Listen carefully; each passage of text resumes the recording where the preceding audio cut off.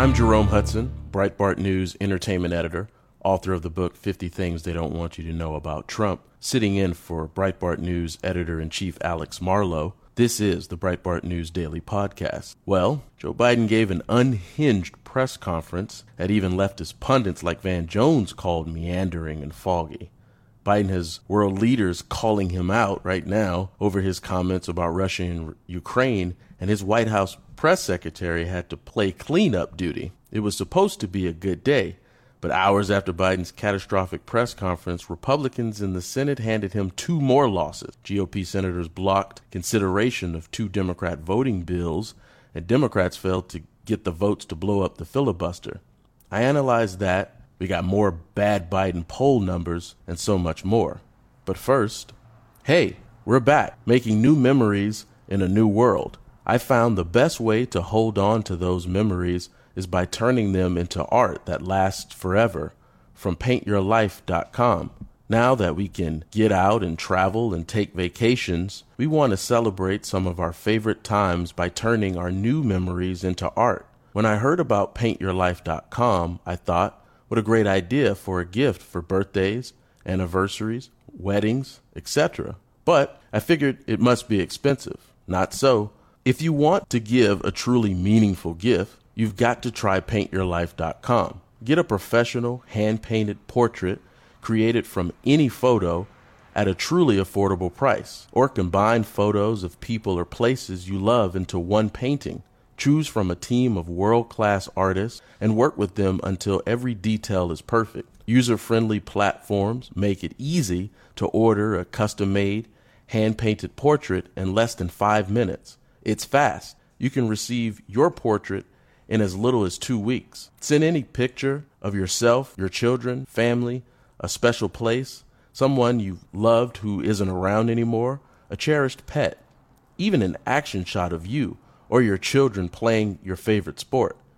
It makes the perfect birthday, anniversary, or wedding gift. Meaningful, personal, and can be cherished forever. At paintyourlife.com, there's no risk. If you don't love the final painting, your money is refunded, guaranteed. And right now, as a limited time offer, get 20% off your painting. That's right, 20% off and free shipping. To get this special offer, text the word Breitbart to 64,000. That's Breitbart to 64,000. Text Breitbart to 64,000. Paint your life. Celebrate the moments that matter most. Terms apply. Available at paintyourlife.com/terms. Again, text Breitbart to 64,000.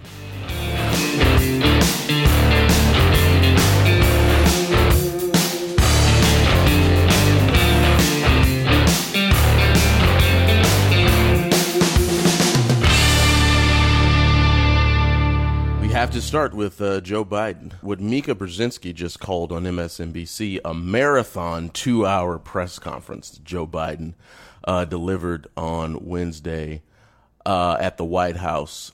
Some other words, incoherent, catastrophic, dangerous, is how Republican senators are describing it. Joe Biden, I think the biggest story maybe is that he basically gave Putin a green light to invade Ukraine, which will be a very interesting topic, particularly when we bring Francis Martel on.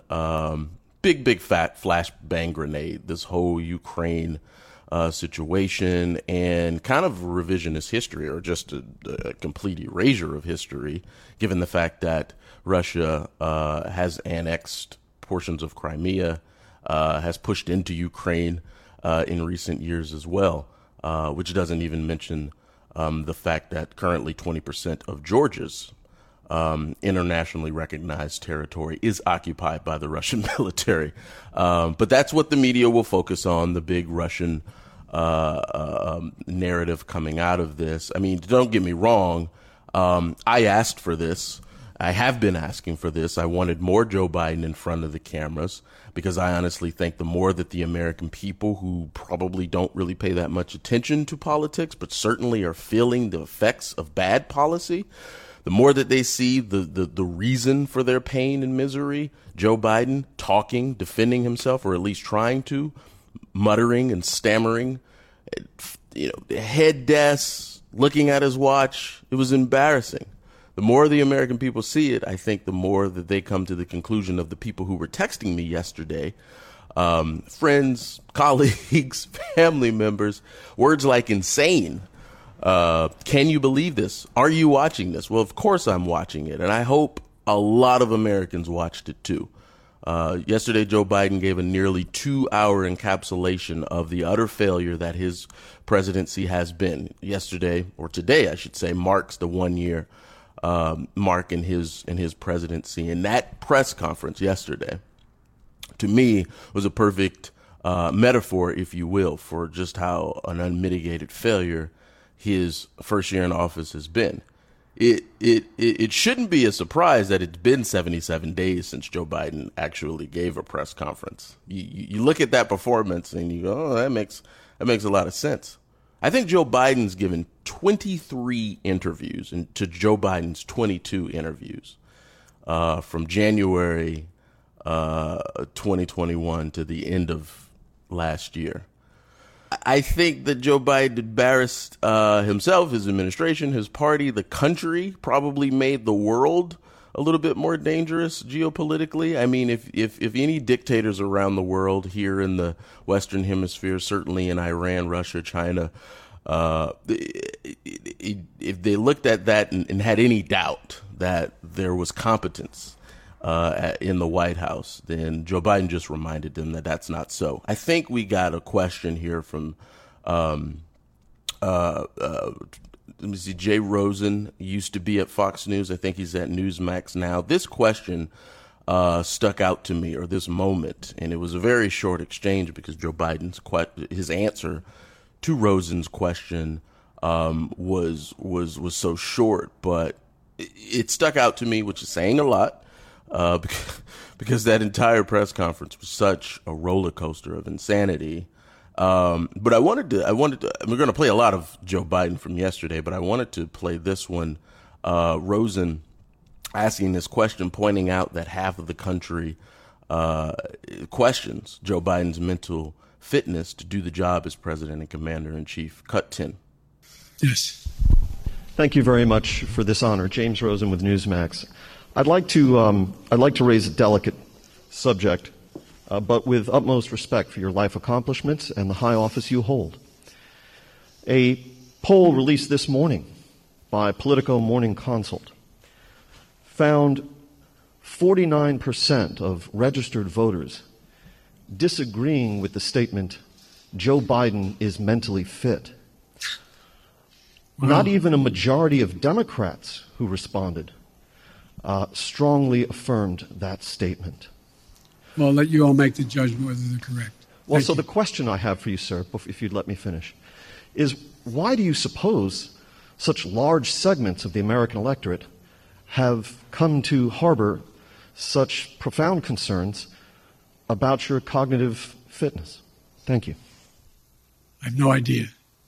You'd hear the intonation in James Rosen's voice. There's sort of like this calmness over the entire room, and he's being very respectful. And Joe Biden just completely brushes off a question in which James Rosen explains that half the country doesn't think that you're mentally all there, let alone the fact that you are president of the United States, or you are commander in chief of the most powerful military on the planet.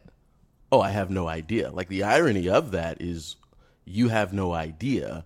This is probably something that you should have an idea about. This is probably something that you should have more to say about. Maybe you should shore up what James Rosen pointed out, which is like a plurality of your own party that thinks you aren't mentally fit to be president.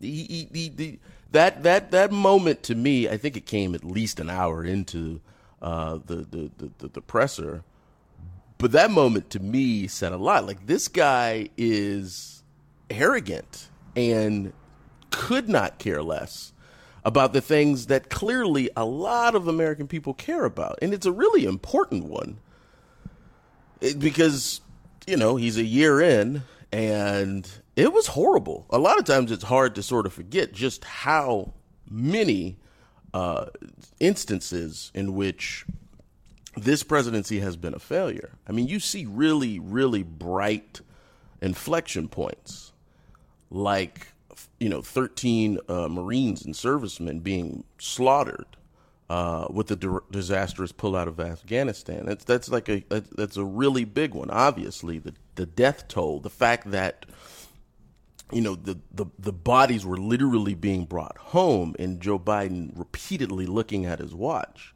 I mean, when he does that in that solemn moment, that ceremony, these types of things come to mind. Why is he looking at his watch repeatedly as the caskets are draped with the American flag or are being rolled off of airplanes? Like, people think the first thing, or maybe the top 3 or 5 things, one of the first things that comes to people's mind is like, is he okay?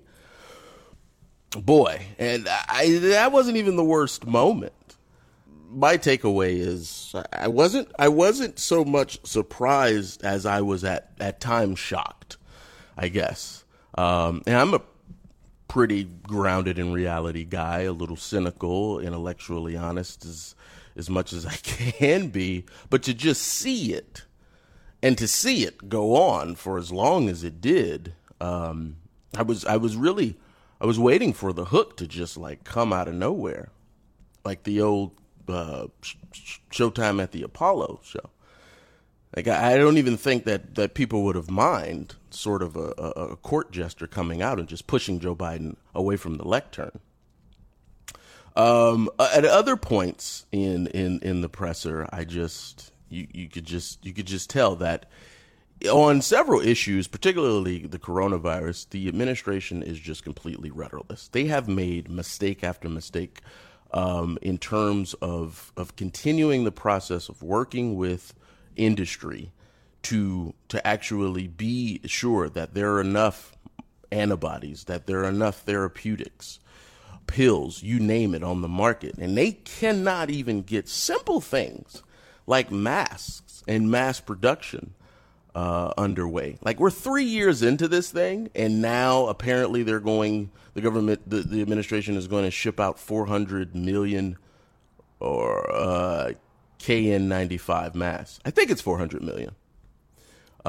Which will leave, like, if every citizen in the country, if we assume there are 340 citizens in the country, that will leave a little bit left over. Like, we're 3 years into this, and the administration is essentially saying that we never actually had a serious conversation about masks after Anthony Fauci was caught in emails, not only in public downplaying the use of masks in the early days of the pandemic, but in emails saying that they do nothing, and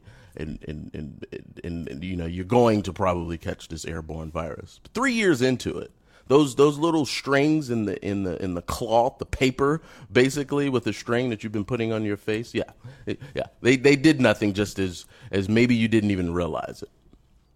The mask, a friend says, has become the MAGA hat to the left.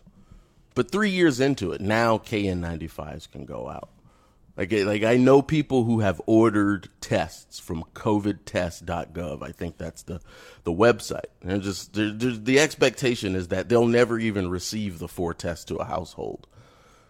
Just completely rudderless on this issue, which drives so many other issues and crises he's faced in the country.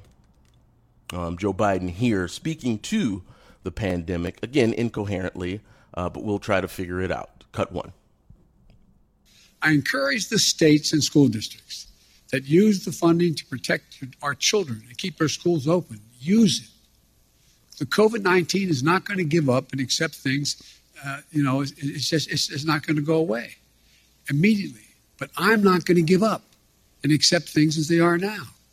Some people may call what's happening now the new normal.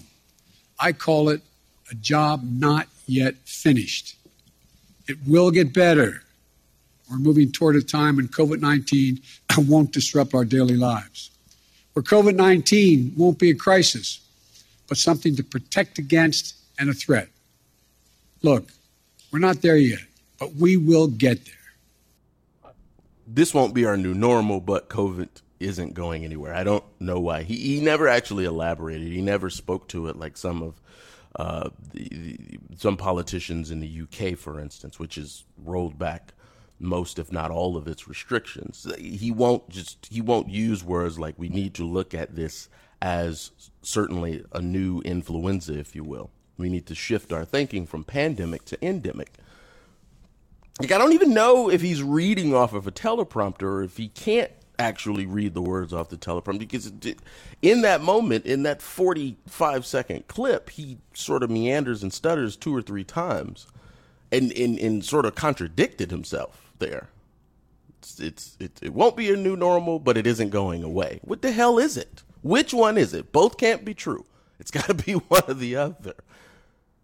And he went on later to bash the unvaccinated, essentially pushing the same line that this is a pandemic of the unvaccinated. Meanwhile, the people even getting booster shots are still catching the virus and probably spreading it. It just got worse and worse as it went on. So he gave Joe Biden his speech, this press conference, round of question and answers. It was 6 o'clock, I think. Almost 6 o'clock. I think he finished about 10 till 6 p.m. Eastern Standard Time. Within just a handful of hours, another one of his, legislative agenda items crashed and burned. Just like we knew it would. All of his advisors had to know that it would. Chief of Staff Ron Klain. I mean, he's supposed to be the biggest brain in the room. Like, they all knew the thing was going to crash. Chuck Schumer knew it was going to crash. I don't think the base wants a bone. I think the base wants the John Lewis Voting Rights Act, the Freedom to Vote Act. They want the things passed, but they were never going to pass. I am a broken record saying this. And I'm sure their donors are saying it. I'm sure high-level officials at the DNC, they don't have any hair anymore because they've pulled it all out. On Build Back Better, which is amazing that the administration is still talking about it. It's amazing, less so shocking, I guess, that the corporate Democrat media is still running with stories, still publishing leaks from inside of the White House. I mean, is it just me? But it's like that thing is dead. It is dead. Senior Democrat aides came out about 2 weeks ago and started leaking and floating to friendly people in the press that, they were going to break it up. You had a White House spokesperson come out just a few days ago and pour ice cold water on this whole notion that they'll break up large pieces of Build Back Better. And then you had Joe Manchin, who is just walking around with a sledgehammer, constantly swinging it at the Biden administration and just completely destroying its agenda. Time and time again, Joe Manchin comes out and says, "No, I don't support breaking up Build Back Better. There are just deep issues that I have with whole swaths of the legislation." And so Joe Biden takes the question on Build Back Better. He contradicts his own White House, which just said, a spokesperson just said that there's no truth to the notion that we'll break up Build Back Better. But here is Joe Biden saying just the exact opposite. We'll probably break it up. Cut 6. It's clear to me that that we're going to have to probably break it up. I think that we can get, and I've been talking to a number of my colleagues on the Hill, I think it's clear that we would be able to get support for the $500+ billion for energy and the environmental issues that are there, number one. Number two, I know that the two people who've opposed, on the Democratic side at least, support a number of the things that are in there. For example, Joe Manchin strongly supports early education, 3 and 4 years of age, strongly supports that. There is strong support for, I think, a number of the way in which to pay for this proposal. So I think there is. I'm not going to negotiate against myself as to what should and shouldn't be in it, but I think we can break the package up, get as much as we can now, and come back and fight for the rest later. You don't have the votes, Joey.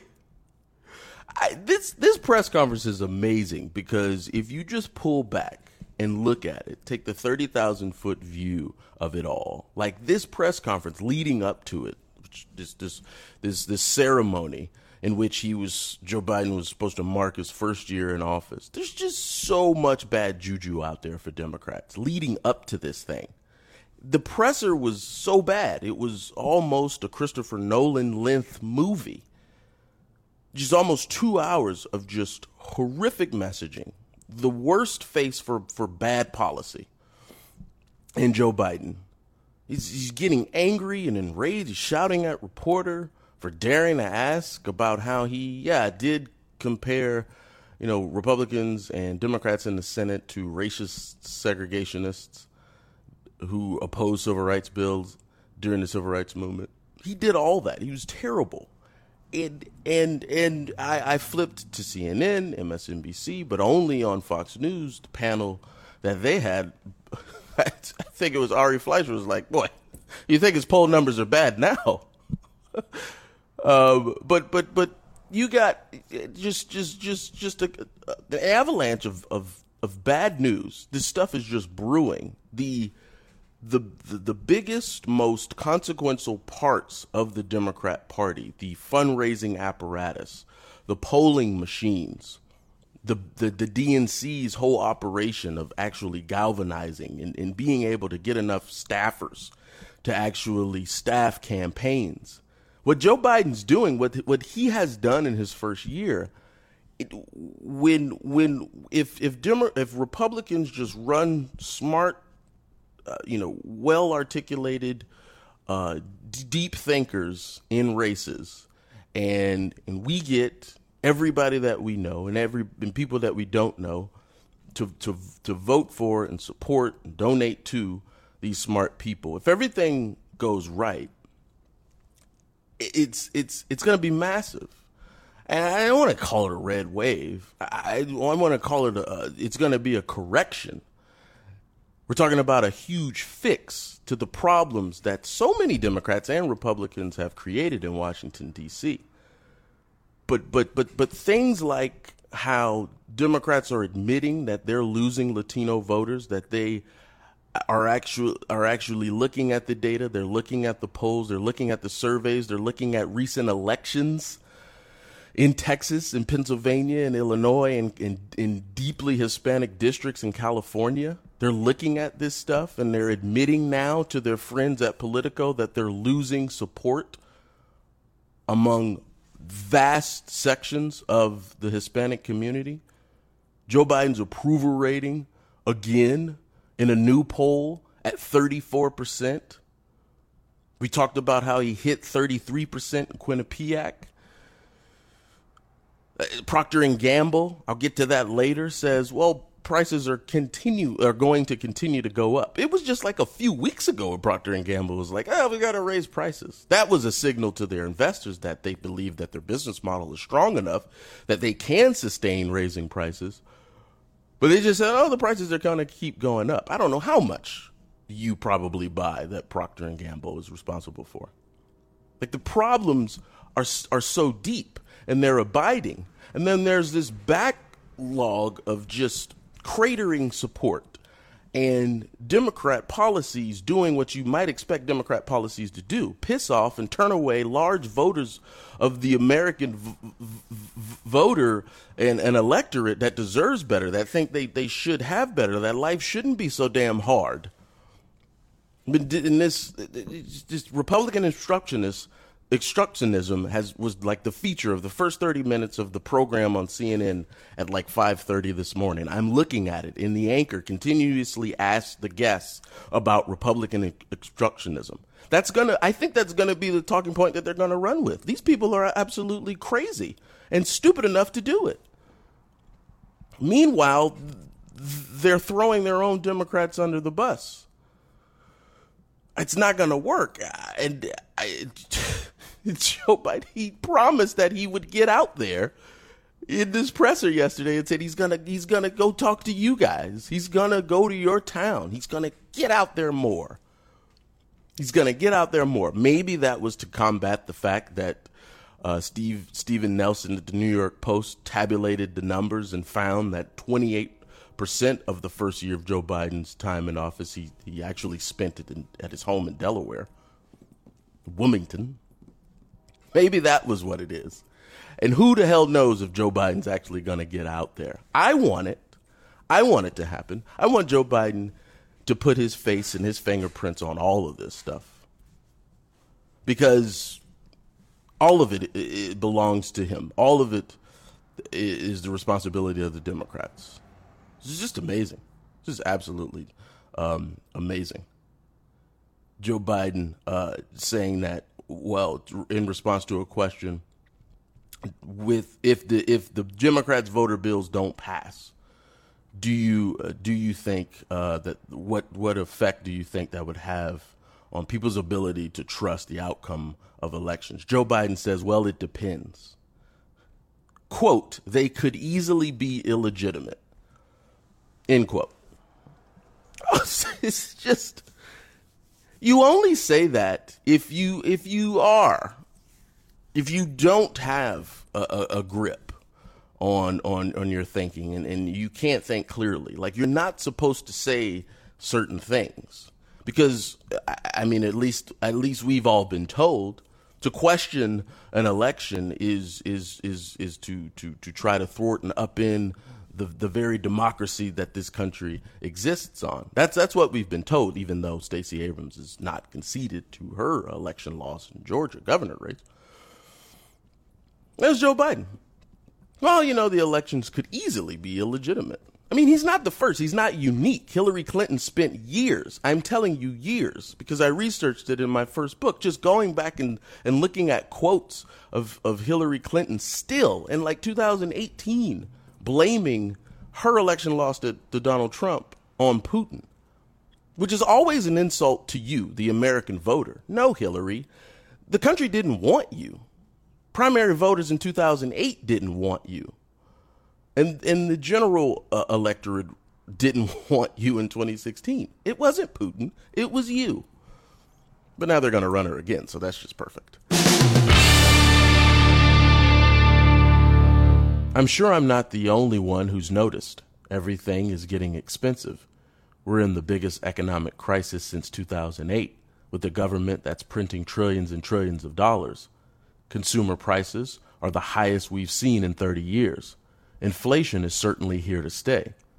If the government continues its out-of-control printing and spending, the dollar could continue its free fall and lose its coveted role as the world reserve currency. So, how do you protect your money, your retirement, your savings? Well, American Hartford Gold can show you how to hedge your hard-earned savings against inflation by helping you diversify a portion of your portfolio into physical gold and silver. They'll even help move your existing IRA or 401k out of the volatile stock market into a precious metals IRA. And they make it easy. They are the highest rated firm in the country with an A+ rating from the Better Business Bureau and thousands of satisfied clients. And if you call them right now, they'll give you up to $1,500 of free silver on your first qualifying order. So don't wait. Call them now. Call 866-670-7660.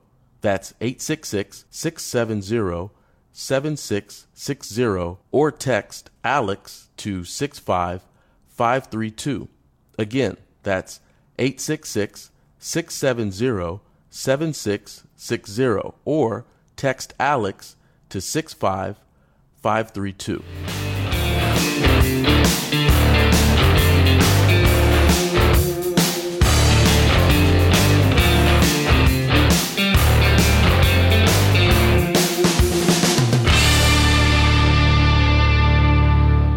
joined on the program by freshman Florida Republican Congresswoman Kat Cammack. The Congresswoman called Joe Biden's press conference a disaster. She spoke about the importance of keeping the Republican conference in the House from splintering and staying on message now so that, should they win back the majority in November, the GOP will be ready to investigate corruption in Washington and deliver on the American First agenda items voters really want.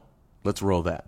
Joining the program right now, Congresswoman Kat Cammack, representing the 3rd Congressional District in Florida, just a little bit south of where I am, Congresswoman, here in downtown Jacksonville, Florida. Yes, we're technically neighbors. Well, we got a great conference here in Florida. I had on your colleague Michael Waltz yesterday. I got to meet Congressman Rutherford about a month ago. Governor DeSantis was given a speech and rolling out some great immigration reforms. But I want to start here with you, Congresswoman. Yesterday's presser from Joe Biden.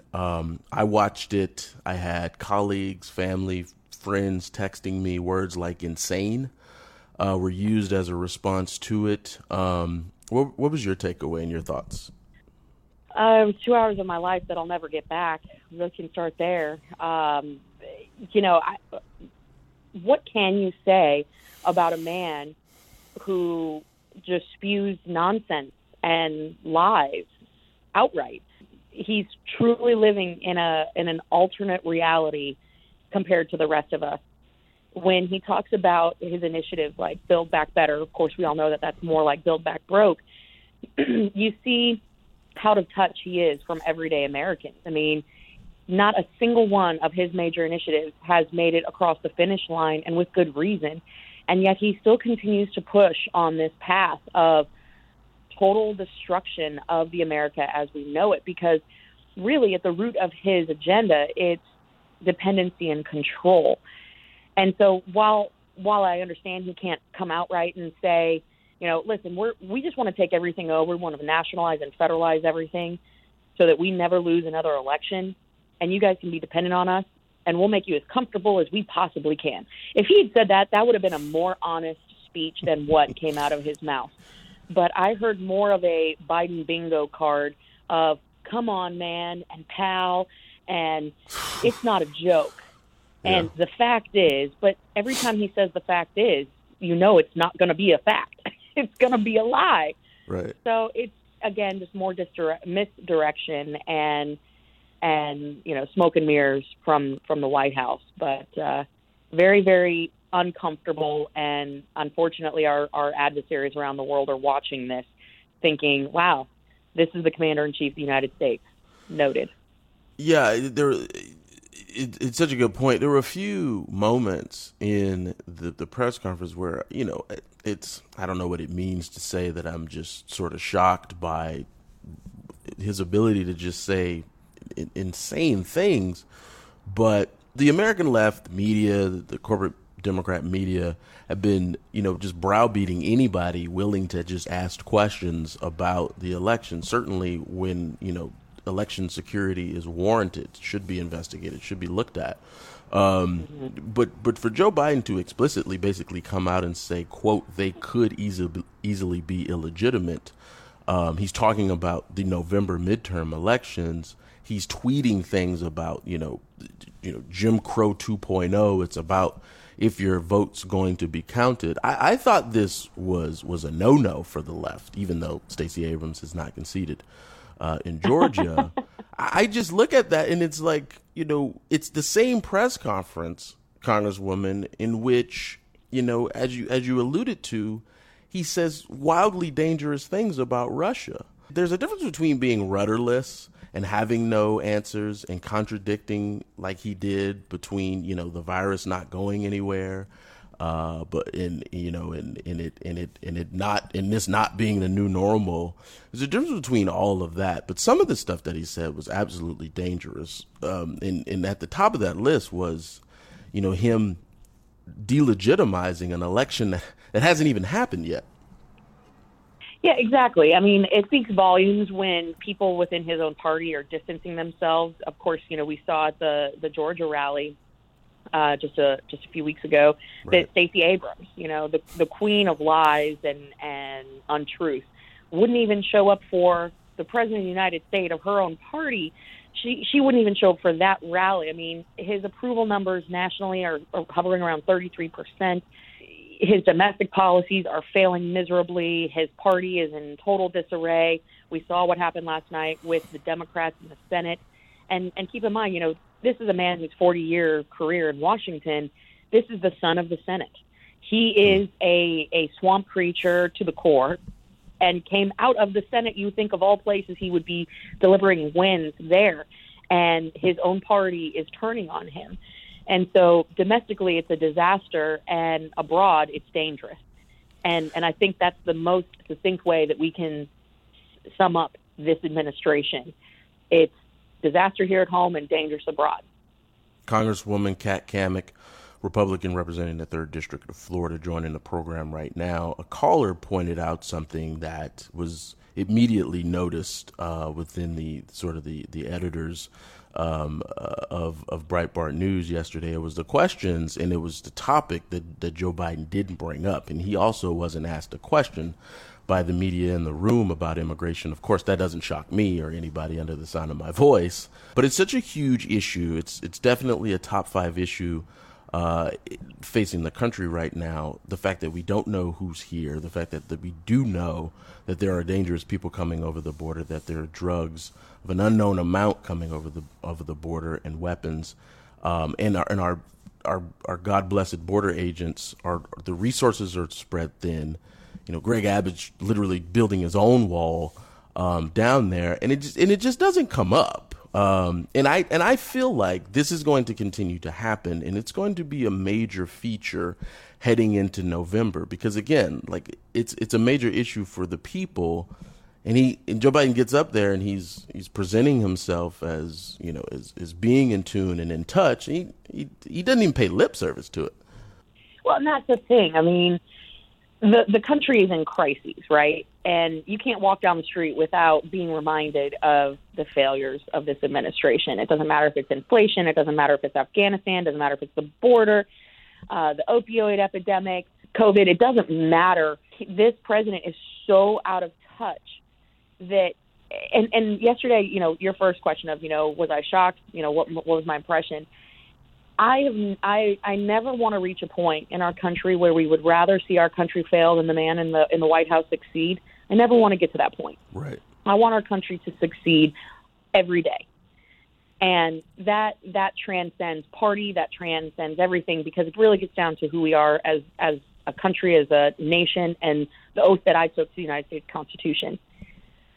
I would love for him to stand up and say, you know what, I recognize that we have messed up. I recognize that we have done a lot to diminish the good work that was done in the administration previously. And I'm gonna own up to the fact that we have failed on this front. And even just an acknowledgement of the crises that are occurring right now, because we obviously can't get them to even acknowledge the border crisis, which is, in my opinion, the greatest national security threat that we are facing right now. And believe me, we have them coming at us from all angles, be it Russia, be it China, be it our national debt, you name it. The border, however, is such a pressing, immediate crisis. For him not to acknowledge that, it's, one, again, very dangerous. We know about the terrorists that have been apprehended. It makes you wonder about the terrorists coming across the border that haven't been apprehended. And we already know that there are over 500,000 gotaways that have been caught on camera or by an agent visually but haven't been apprehended. How many of those were terrorists? When is going to be the point where the left takes the border seriously? I don't know. But I do know that the whole reason that they are not acknowledging the crisis that it is because it goes back to the political reality that they have to rely on open border policies in order to execute on their political agenda. That's all this is. It's politics over policy. It's really sad. Congresswoman Kat Cammack joining the program. She represents the 3rd District of Florida. So you really haven't been in office long, and you haven't really been in politics that long. but you are about to be serving in the United States House of Representatives, Congresswoman, at a time in which the Republican Party is going to be given a huge opportunity here. And the mandate is going to be very strong. We've seen what has happened in some smaller state elections in Texas and Iowa and Connecticut. Republicans flipping a state Senate seat for the first time in decades, and obviously Virginia and New Jersey. My big question, or one of my big questions, is: Are the conversations being had now? Our own Matt Boyle specifically asked Minority Leader McCarthy what the agenda items are going to be. What is the conference? Again, assuming should you take control at least in the House of Representatives, what are your big major issues in terms of cleaning up the mess? I mean, we're talking about immigration here, but there are also so many. Well, first, I feel overwhelmingly confident that we will take the House back, and not by a small margin, but by a tsunami wave of sorts that will likely be historic. So I feel incredibly confident we will take the House back, and even the Senate. Beyond that, we have a track record, and by we, I mean, of course, I'm a freshman, so this is my first term, and I wasn't here previously, but Republicans have a history, a track record of really fracturing and falling apart when it counts. Right. And so my goal is to really kind of act as a bridge or a broker to help hold the conference together, because we have to earn the trust of the American people back. It is just not given. We have to earn it back, because when we had the House, the Senate, and the White House, we failed on a number of initiatives that were really important. We got some wins across, but President Trump had to do a lot on his own. And it was because we were so fractured within our own conference. So my goal is to make sure that we are one team, one mission. Right. And I think in order to take that first step in earning the trust back, we need to be focused on oversight and accountability. Every single committee in Congress being led by a Republican, that is an opportunity for us to hold people accountable who have gone for too long without any consequences. And I can't tell you how frustrating it is as a member to sit here and watch these double set of standards of it's rules for thee but not for me, and if you're politically connected, if you are the political elites in this nation, you somehow get to slide by and you live by a different set of rules and laws.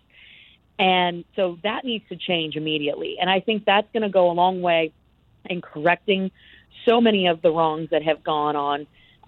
Starting from Hillary Clinton to Eric Holder to, you can go down the list. We have a lot. I mean, my eyes are on Secretary Mayorkas for his failures and his lies at the border and how he has contributed to making our country less safe. Hunter Biden, just go down the list. We need to be doing incredibly in-depth, focused investigation. So accountability is going to be a top theme for us in the 118th. Beyond that, with us having the House and potentially the Senate in the 118th Congress, we're still dealing with a Democrat president who will likely try to veto everything we put on his desk. So our goal is to have a very aggressive approach on a handful of items that will have the most impact in making the lives of Americans better and restoring the freedoms and liberties that we are guaranteed that the government has slowly eroded away. So instead of trying to take on this massive agenda of, 25 different items that, maybe we'll get a half of the way there, I would like us to focus on a handful of things that we know we can get across the finish line in a big way. But more than that, we can all collectively, as one team, one mission, message and communicate and educate the American public on why it's so important these things pass, and basically put Biden in a position where he is the boogeyman. He is the bad guy if he doesn't want to sign these bills, because we have a mandate at that point from the American people that this is what they want, this is what we need, and he has to make the decision. Is he going to do what's best for the country, or is he going to do what's best for his political party? And that's the question that we want him to be answering every single day.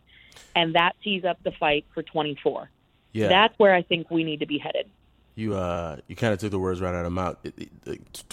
This November you have to do that, like go on offense. I think you said it. The Democrats with these phony committees and the leaks to the media, they're just running a mass messaging campaign, and it's all a deflection. And I just think like issues like education, I think Republicans would have 80-90% of the country on their side, obviously, because with the school closures, the upending of parents' lives, they're playing parent and part teacher. I just think of just like one issue like that alone, we know Joe Biden would never sign the legislation into law, freeing up states, breaking the back of the teachers' unions. We know that wouldn't happen, but putting him in a position to defending these teachers' unions when we've seen them time and time again, not only pushing for strikes, but just the stuff that they're teaching in the classroom and these wild political demands that they're bringing to the negotiation table. But just one issue like that, just blow a massive hole in the Democrat strategy and put Joe Biden on defense. Make them defend this horrible stuff that quite frankly, has ignited a lot of parents in this country. Well, and that's exactly it. I mean, it's as simple as parents have the 100% absolute right to know what their children are being taught, know that their children are not being forced into uncomfortable situations in school, that they don't need to be wearing masks in school. These are all things that we know to be true. And yet the teachers' unions have stood up and said, no, we know better than parents how to educate children in consultation with big federal bureaucrats in Washington that are operating out of a basement somewhere. That does not sit well with a parent, regardless of party affiliation, when you tell a parent that, no, that we know better than you. So I think just like we saw in the Youngkin race, a lot of mama bears came out. Parents started seeing what their kids were being taught, how the teachers were operating with their children, and I think that is really a lesson to be learned as we head into the midterms. It's the issues around the kitchen table that are driving the conversations that people care about, and that's what we need to be focusing on. There's a lot of important issues, but if you're not talking about the things that everyday Americans are concerned about, that they're talking about at dinner time or after they put the kids to bed, like that's where you're missing the mark. And I think that's where we have an incredible opportunity. We just introduced on the House side a bill that is the Keep Our Kids in School Act of 22. Yeah. And basically it prevents the unspent COVID-19 relief funding from going to the elementary and secondary schools if they do not allow kids to be in-person instruction on a full-time basis, because what we're seeing is this funding is going to these school districts. They're using it for anything but the purposes that it was intended. And, I mean, in Alachua County, obviously you're in Jacksonville, so you're in Duval. In Alachua County, we've had a real challenge with our school board. They use those COVID relief dollars to pay the salaries of school board members rather than actually paying for the necessities that they would require in the classroom to get kids back in school. This is ridiculous. It's a total free-for-all, and we've never been more flush with cash across all agencies. Right. So there needs to be a real strong oversight in how these dollars are being spent, and we need to put our foot down and say, you're not getting this money. If you don't have kids in school, why would we continue to give you millions and millions of dollars for COVID protection if you're doing distance digital learning? That doesn't make any sense, and yet that has been happening across the country. And you have to wonder, where's this money going? There's no accountability for this. And so I'm really proud that we got that introduced. We have a Senate sponsor. Senator Marco Rubio is our Senate lead. And I think it's a good first step in getting some control and some sanity back into the equation as we're talking about how we can reassert Congress in getting things under control and making sure that parents have a voice at the table and really restricting the power of these bureaucrats. It's good stuff. Congresswoman, I appreciate you joining the program this morning. Hey, thank you so much. Have a great week. Did you know there's a conservative advocacy and benefits organization with more than 2 million members and counting? AMAC, the Association of Mature American Citizens. AMAC has become one of the most impactful conservative organizations in America. Joining AMAC gives you access to money-saving benefits, cutting-edge news, and a magazine full of insightful takes on today's most important issues. But most importantly, AMAC is working tirelessly to preserve the freedom secured by our Constitution. With a full-time presence on Capitol Hill, AMAC is pushing back against the efforts to defund our police, weaken our borders, and replace your freedom with government controls. Stand with me and over 2 million patriots by joining right now at amac.us/Breitbart. That's amac.us/Breitbart. The benefits are great, but the cause is greater. Join today at amac.us/Breitbart.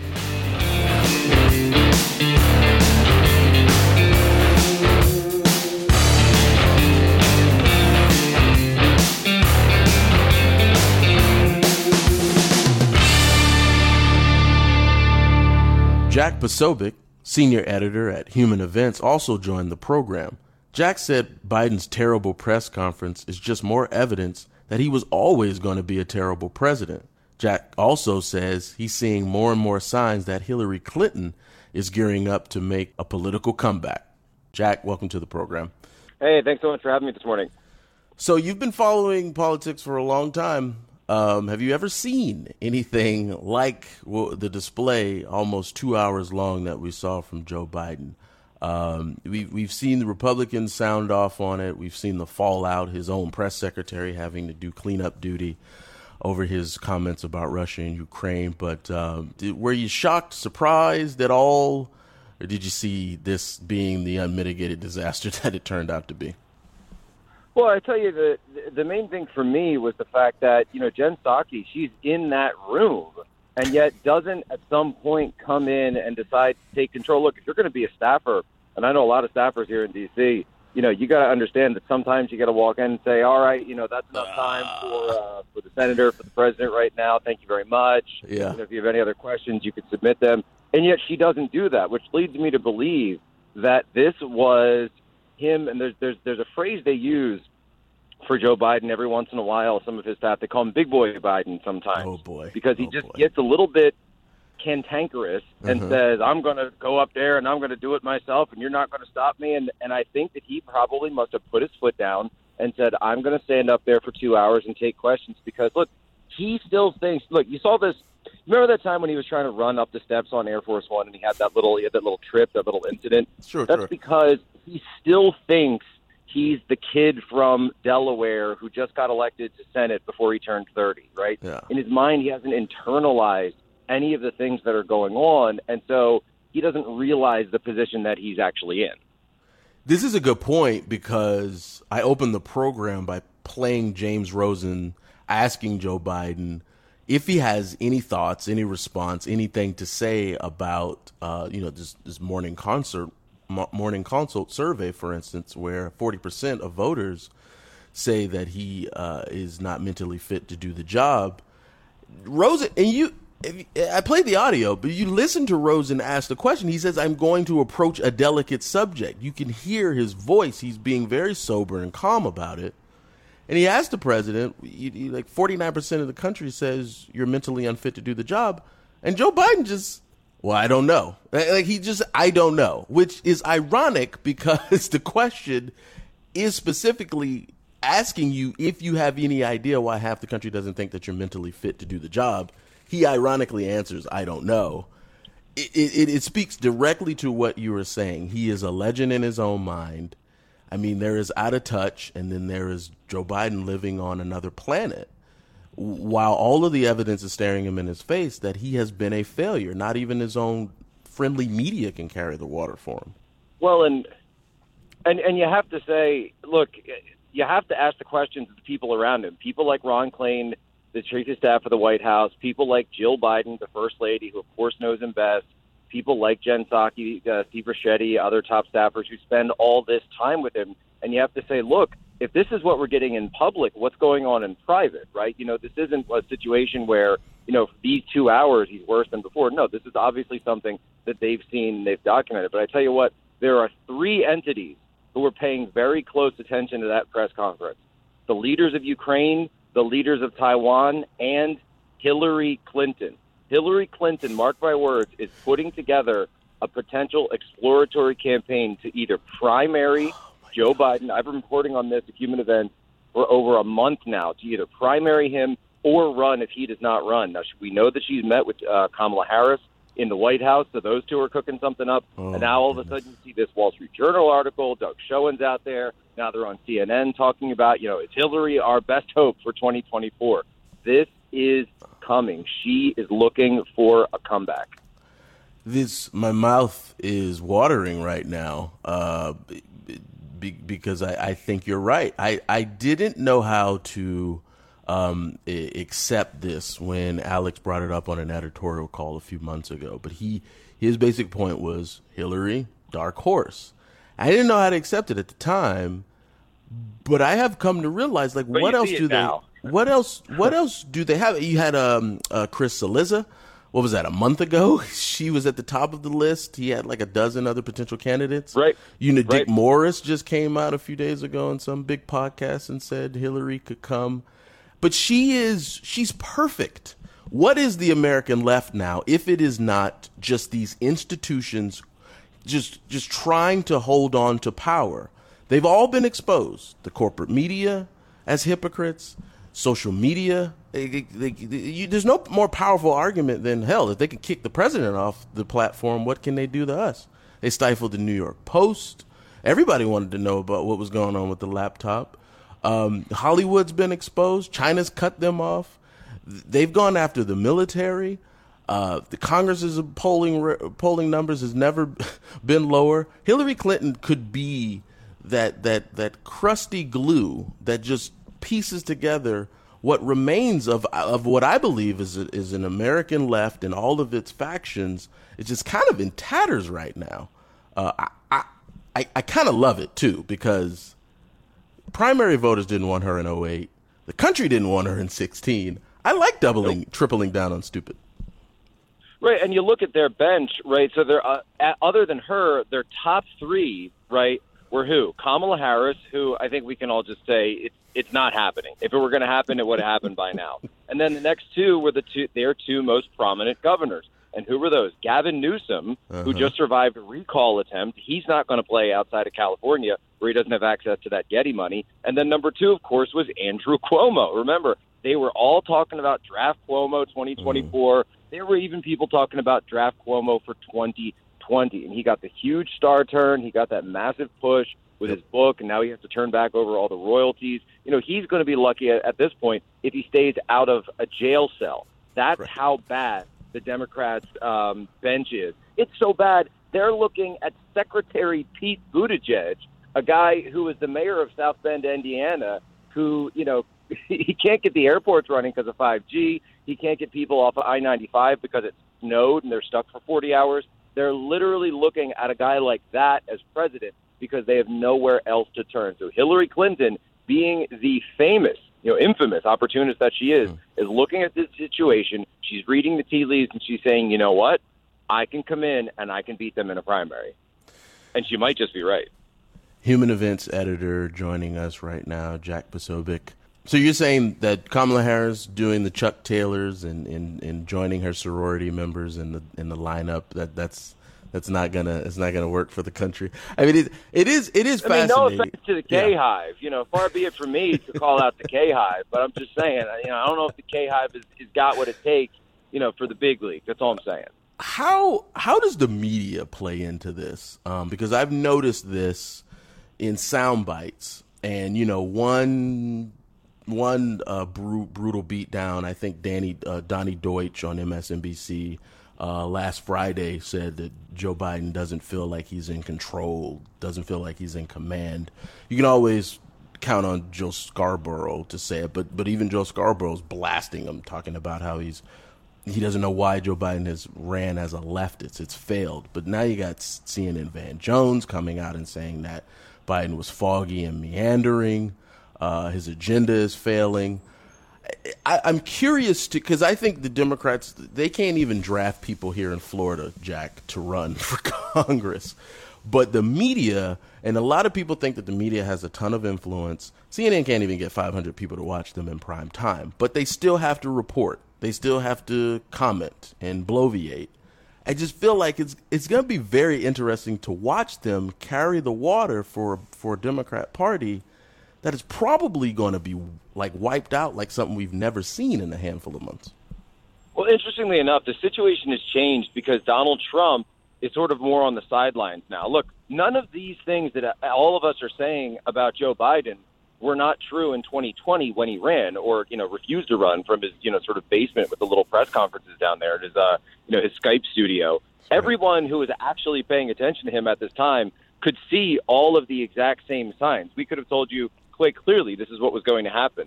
But the media, the left, and I got to say it, a lot of independents were paying attention more to Donald Trump. They were very worried about COVID at the time. Anthony Fauci was out there telling them that the president, wasn't following the guidance, et cetera, et cetera. Now with Omicron, I think a lot of that, those preconditions, a lot of those precepts have changed. And yet they weren't paying attention to Joe Biden. It was just this huge campaign against Trump. And, the drums were just rattling every day against Trump.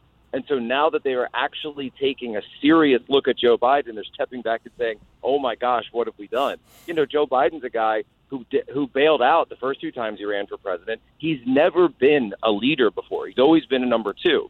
So before, he was the number two to Barack Obama, and now he's the number two to, whoever's in the room or whoever he's on the phone with, whether that be Vladimir Putin or Xi Jinping. Robert Gates told us that Joe Biden's been wrong on every international issue ever for 40 years. That was in 2014. The former defense secretary said that. I think it was a year ago. Obama said, don't put it past Joe Biden. Did he use the F word? I think he did. So it was a report from Politico from Ryan Lizza, and he said, don't underestimate Biden's ability to F things up. Yeah. That's the quote from Politico. So I'll leave it there. I hesitate to ask this question. I just had the Florida freshman Congresswoman Kat Cammack on. And, I'm trying to sort of ask her fair questions. She wasn't in Congress when Paul Ryan was like introducing amnesty bills, when there was Trump in the White House and then majorities in both the House and the Senate. How do Republicans handle what we all assume will be them having a very comfortable majority in the House and maybe...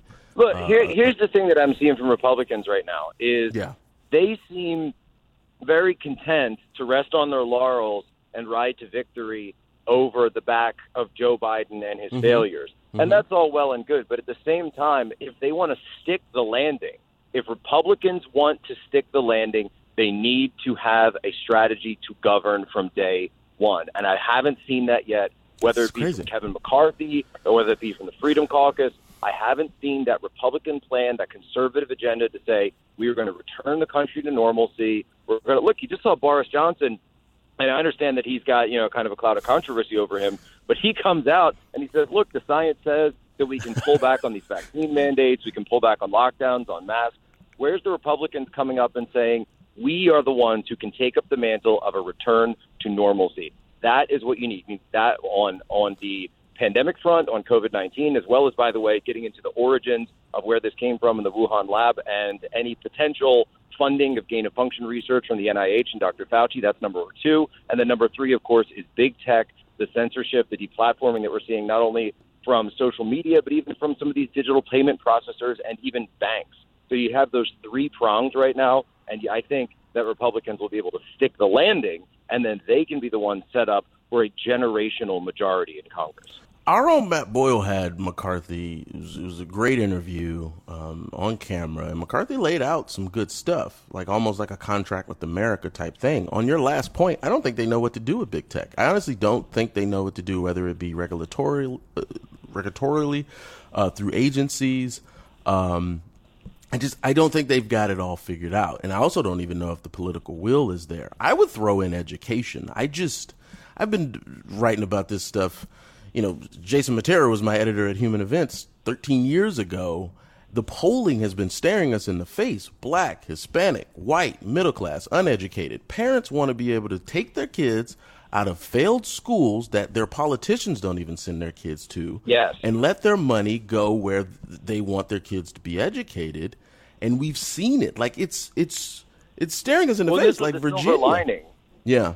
Right. This was the silver lining of the pandemic and the lockdowns, was because you moved to all these Zoom classrooms, and then suddenly parents are now over the shoulder of Junior and Little Muffy, and you're able to see what they're actually being taught in the classroom, and they find out, wait a minute, what's all this stuff about? This isn't what I was paying for if it was a private school, or isn't what my tax dollars are going to in a public school. And suddenly you realize the massive problems that we have. So people like Chris D'Angelo, people like Chris Rufo that have been out there talking about not only CRT, but just the failing of our public school system. Meanwhile, well, again, you've got over in China, they are focusing on STEM. They are focusing on anything they can do to actually bring their country forward, whereas we in the U.S., it's indoctrination, it's all this political plays, or, you got a situation where the teachers don't even want to come in and the kids are left to fend for themselves. Jack, this has been fun. I appreciate you so much for joining the program. God bless, man. I appreciate you coming on. Our caller of the day is Steve in Illinois. Steve said he's frustrated with Republicans failing to fight back right now and push out their ideas and call out all of Washington corruption. Hey, the reason I called that Congresswoman you just had on and different ones I listened to, you wait until midterms. You wait until we take back in Congress. We'll really fight. Well, wait a minute. We sent them there when we elected them to fight. Why in the hell ain't they fighting right now? Yeah. Well, they lost the majority in 2018. I think Democrats won about 46 seats. She talked about legislation that seemed pretty common sense to me, where the money intended to go to a specific program can't be used and spent to pay salaries somewhere else. But the problem is that Republicans are in the minority. Even if the Democrats are in the minority, they don't ever stop fighting. They keep going for their objective. The Republicans sit back and say, well, hell, we lost. Wait till next time. This is not a football game, No, but Steve, do you have like an example of the last time, like in 2016 or 2017 or 2018 even, when Democrats were in the minority that you say kept fighting? Do you have an example of that? Because I will say that Paul Ryan, the problem is, and I didn't ask a congresswoman this because she wasn't even in Congress then, but Paul Ryan was introducing amnesty in those years where he was Speaker of the House. Like, I don't remember Democrats doing much fighting. I remember like Republicans completely doing stupid stuff like that. But are there examples of how Democrats keep fighting when they're in the minority? Yes, but I'm not grabbing anything right off the top of my head, but Chuck Schumer, go down the list.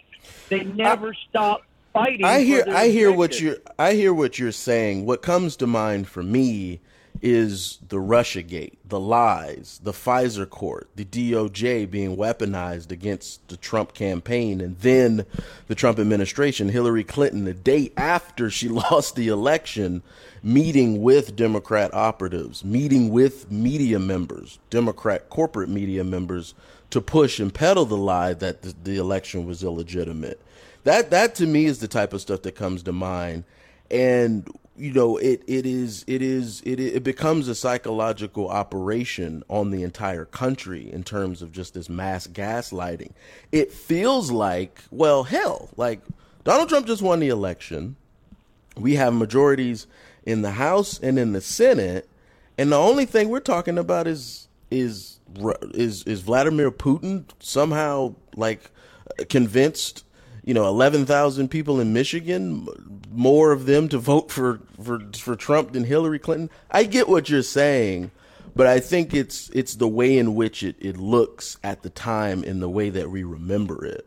What you're saying is, and what I know I want, and tell me if I'm wrong, Steve, I want the Republicans every single day use the hundreds of millions of dollars that they're raising for these campaigns. I just want billboards. I want the TV screens plastered with all of Joe Biden's failures, all of his gaffes, where he's failed to fulfill promises. I want the radio airwaves filled. I want every YouTube 6-second ad to be a reminder to the American people of how Joe Biden has failed. That's the stuff that I'd like to see now, today, before campaigns even kick off. Am I wrong? Well, no, you're right. But really, how can 325 million people sit back and let one man shut down the entire oil industry in the United States? One guy did that, not anybody else. I think it's 325 million to one. Yeah. Steve, I appreciate it. Thank you so much. I got American parts. I got American faith. And that is the show. Thanks so much for supporting the podcast and Breitbart News. This is the Breitbart News Daily podcast. Thanks for listening.